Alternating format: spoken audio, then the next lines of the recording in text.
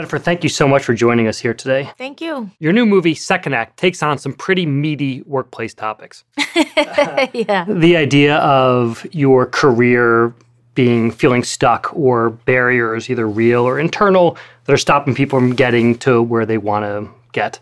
You have a million projects going on. There's so many different things you can do. Why is this a story that you wanted to tell? I just feel like it's every person. And somebody's like, oh, it's the every girl or the every woman, but it's every person. Mm-hmm.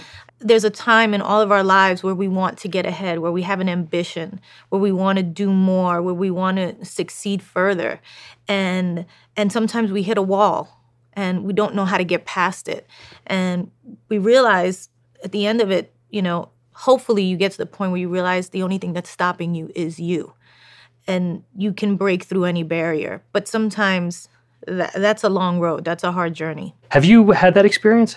I mean, for me, there's been so many times because, this business is pretty unforgiving when it comes to being rejected. You get rejected a lot. I say for the 40-something movies I've done, I've gotten 100 no's in between. And that's just the nature of what we do. Maybe 400, who knows at this point. But it's definitely a feeling that I'm familiar with, yeah. One of the interesting parts about the character is that she doesn't have a college degree. She feels left out because she doesn't have a college degree. I'm curious, when you hire people, do you look for degrees? Do you think it's important? It's a yes and no question, right? It's great if somebody has an amazing education, but I know from my own experience and my own life and other people that I work with that you don't have to have a degree to have value or to, be of tremendous worth to different businesses. That street smarts, that experience, that just kind of internal, kind of creative know-how is just as valuable as a degree. Yeah. And I think that's what this movie deals with a lot, which is a great thing because most people don't have the privilege of getting that type of education. I know I didn't. Nobody I knew growing up did. And still a lot of us have been successful. So do you make it a point when you have so many people working for you or working with you, you can make choices about who's on the set with you? Are you looking for degrees? Do you actively go out and look for people who don't have degrees? I never did, I have to tell you. I never did. I always went more with vibe and energy. Mm-hmm. And to tell you the truth, it's really about, I'm looking for a hard worker who's not afraid to work like 24 hours a day. Yeah. If that sounds crazy, it's because we are. I am. And everybody who works for me as well. And then recently, as I've gotten more into kind of owning businesses and going from a licensing model to an ownership model, I realized I need people who have more business experience. And so, I've been looking more at that lately. Would you talk a little bit about that, moving from licensing to ownership? What made you make that change, and what are you looking for? I've been of the mind a long, long time that the way it's done in Hollywood and the way artists are, kind of handled and taken care of, that there was something wrong with the fact that we are the scarce asset and we bring so much to the table and we usually get the smallest piece of the pie. And without us, nothing can really happen because they need the ideas, they need to perform, they need they need all of this stuff, they need the creative, and all that, kind of everybody's adding is the money, and kind of money you can get anywhere. In a sense, right? That's in private equity world and in the business world, it's like, oh, it's just money, right? And you're like, really? It's just money? So I'm actually the thing that's you need. You're the product, yeah. Right, you're the product. And I knew there was something wrong. I just didn't know what it was. It wasn't until really Alex came into my life and had such a nice grasp of the business world and so much experience in his own life of in real estate and in business and dealing with private equity firms and things like that, where he was like, oh yeah, you're right.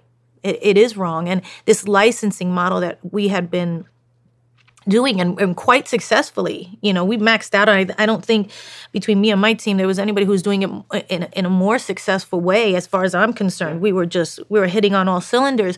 But deep down, I knew that when I made a company almost $2 billion, I only came home with literally, I don't even know what the percent, it had to be like 5% of that. It may be less.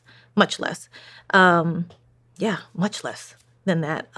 That there was something wrong. But at the time, it must have felt you're known for your negotiating skills.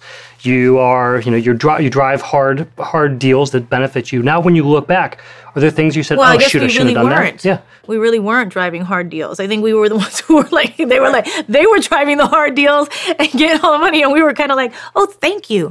Yeah. There's this thing with artists where we feel so much gratitude to be able to do what we love to do, that we don't give ourselves the value and worth that we deserve. I think women do have this problem as well. And I think now and in this moment in time, in this day and age, it's shifting for women. And I feel like it also has to shift for artists. And they need to understand their worth and value as well and what they bring to the table and need to own the things that they do as well. Your career path, as I think if you look back, incredibly successful, done a lot of amazing things. But you've had ups and downs in your career. Oh, yeah. When you think back to those downs, is this the kind of thing that has is a hangover effect on you where you're like, oh, I don't ever want to go through that again? How do you use those points in your career which weren't great? I look at them now and I think you really just plowed through those, and that's the thing. It's like you can't stop. You have to kind of keep on going. Failure is not falling down and making a mistake or choosing the wrong movie or doing the wrong thing at the wrong time. It's stopping. Stopping is the failure. Not continuing forward is the failure, not keeping going. And so we don't listen to our gut enough telling us this is not the right thing for you right now. You're doing this out of fear instead of out of love. That's usually when it winds up in misery. That's the thing I think that is the best thing to think about in those moments. It's like, am I doing this because I'm afraid of something, or am I doing this because of love? And usually that'll set you on the right path. You must have people asking you all the time how to be the next Jennifer Lopez. What kind of career advice do you give people?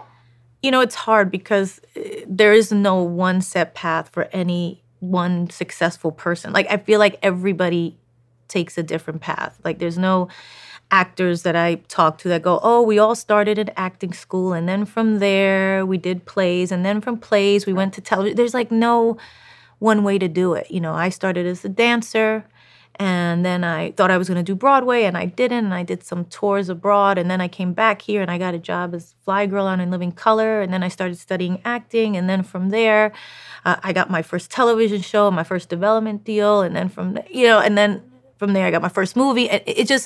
There was a process to it that I couldn't have predicted or planned or have said, I'm going to do this, this, this, and this.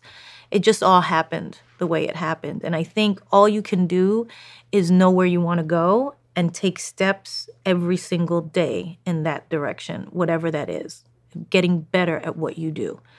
And I think that gets you there. Where that will take you, I cannot tell you. But I do know that if you just wake up every day and go, this is what I'm going to do, this is what I'm going to be, and today this is the thing that I'm doing to kind of keep going in that direction, eventually you will get there. Do you think that your character in the movie does that? I think that she's given up a little bit. I think she's gotten to the point in her life where she's been at this, value club shop for 15 years. And for 6 years, she's been the assistant manager, and she knows she deserves a promotion, and she's made the store better, and she adds all this value. And at the end of the day, she's looked over by somebody who has an Ivy League degree.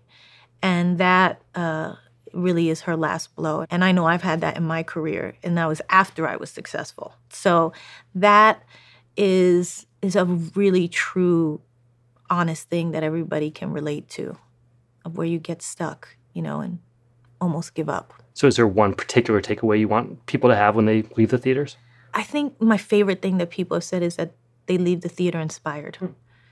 They leave the theater inspired. And that's my favorite thing about being an artist in general, is that you can inspire people to dream their own biggest dreams.